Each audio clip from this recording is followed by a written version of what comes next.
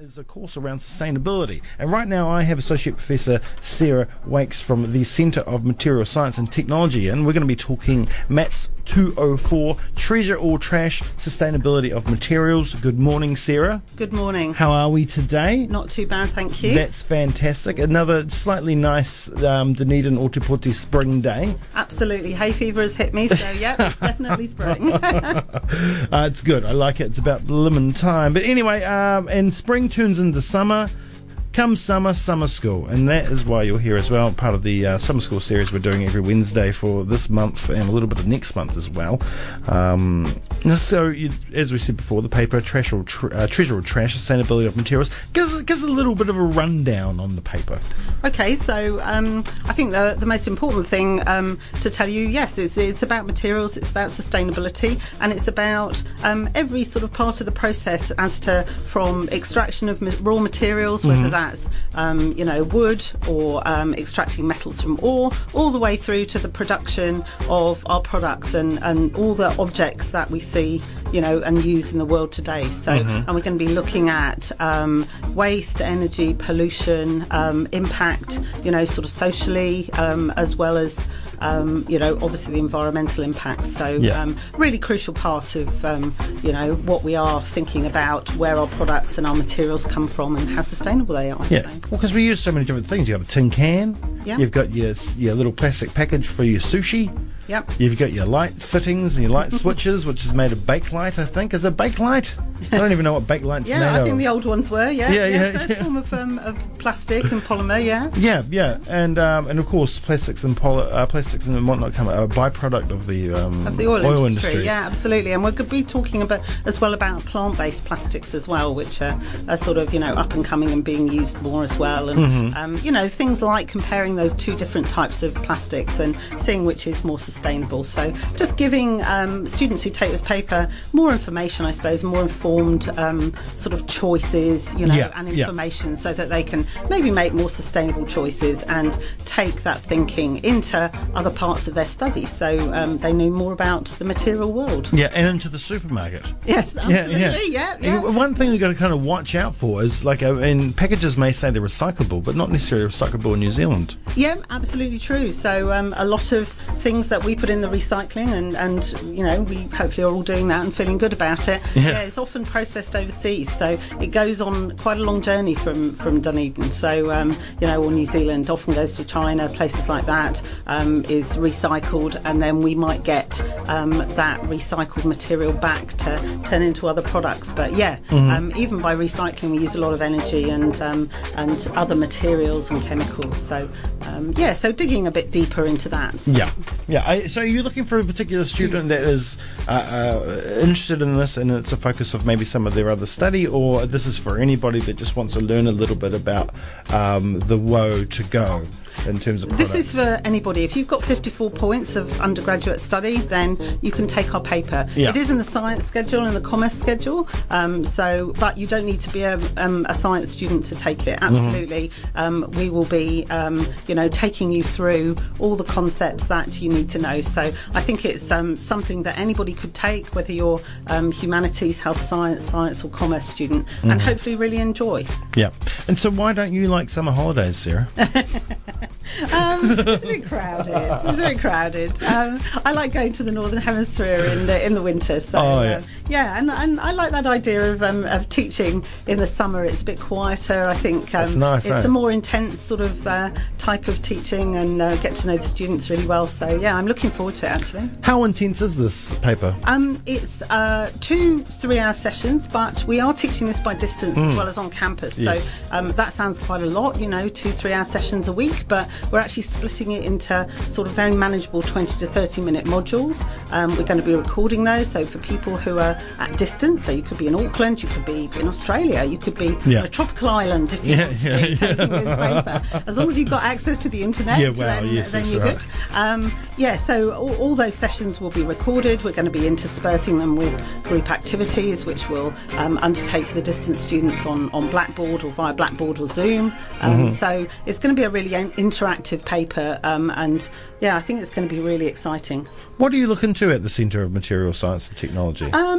Lots of different things. So I've got colleagues who look at clothing and textile sciences. I myself am a fluid dynamicist, so I'm really interested. I do a lot of work looking at wind flow, particularly over coastal dune systems. Oh, yes. And I've got colleagues, and I teach into the bioengineering programme at postgraduate level. So so sort of it's all about really our centre, the connection of materials with humans. We have materials and humans use them, and we influence them, and I suppose this paper is an extension of that as well. Interesting, looking at wind over dune flows. Well, you're in a good spot for that, I guess. Absolutely, we do. Me and my colleagues in geography do work on St Kilda Beach and Mason Bay and Stuart Island. How do we keep the sand there? Well, that is one of the questions that we do look at. Yeah. Stop it from moving. That's interesting. So, how, because this is about this paper is about sustainability of materials. How would you rank the average university student in terms of theirs? We all know you walk down the street, there's bloody broken glass everywhere.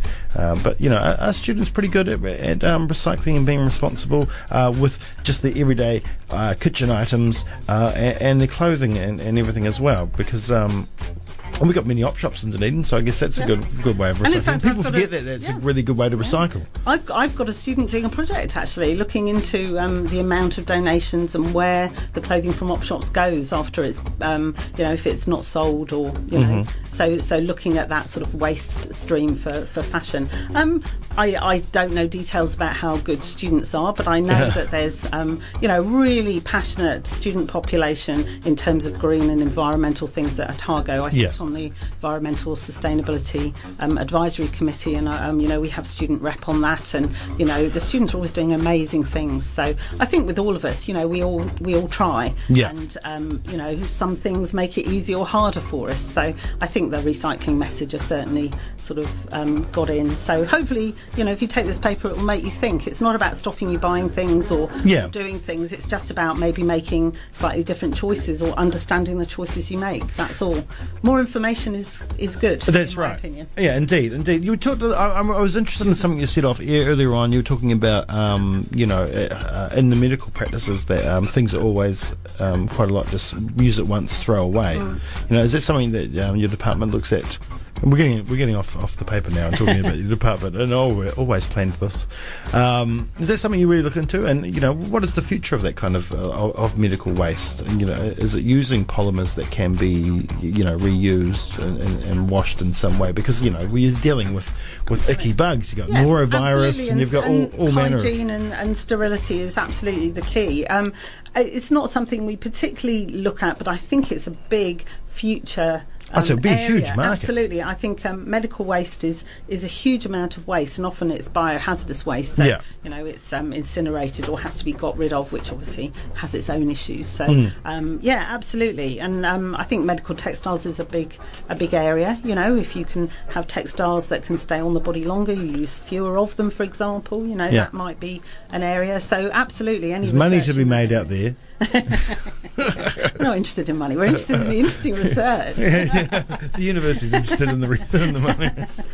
Oh, brilliant! So distance learning. I'm glad you're doing that. And with these 30, the modules designed as such that you have to do the whole 30-minute module while wherever you are, or you can come back to things and leave it where absolutely. It is. I think people learn in different ways. So we've obviously structured it, and we'll be teaching certain things on certain days, but it will all be recorded. And we completely understand people will, especially at distance, will dip in, dip out. I think even on-campus students will have the opportunity then to go back to that material. So,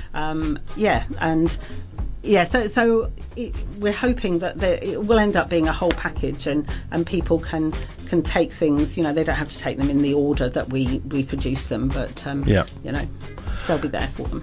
And so, say I was the student, I walked in there on the first day, and now we're finished and it's the last day. What would you want me to be leaving with? I think a better understanding of where our materials that make our products come from. So from that raw material all the way through to how they're produced. Some strategies for making better material choices, so in the design of the product and the manufacture of the product. I think an understanding of the life cycle of a product, so and where sustainable or unsustainability comes from, so where energy goes into the process, where pollution comes out and waste comes out, and just make them sort of think a little bit more about materials and their sustainability. I like that. And have had fun as well. That's part of the reason, particularly at summer school. We want this to be enjoyable. I like that. Everybody, including us. I like that there's some focus on raw material, because that's the important thing. You just one material that I've been fascinated with lately, and I can't remember it for the life of me its name, but it's the one that allows the touchscreen to be a touchscreen on your phone. Oh yeah.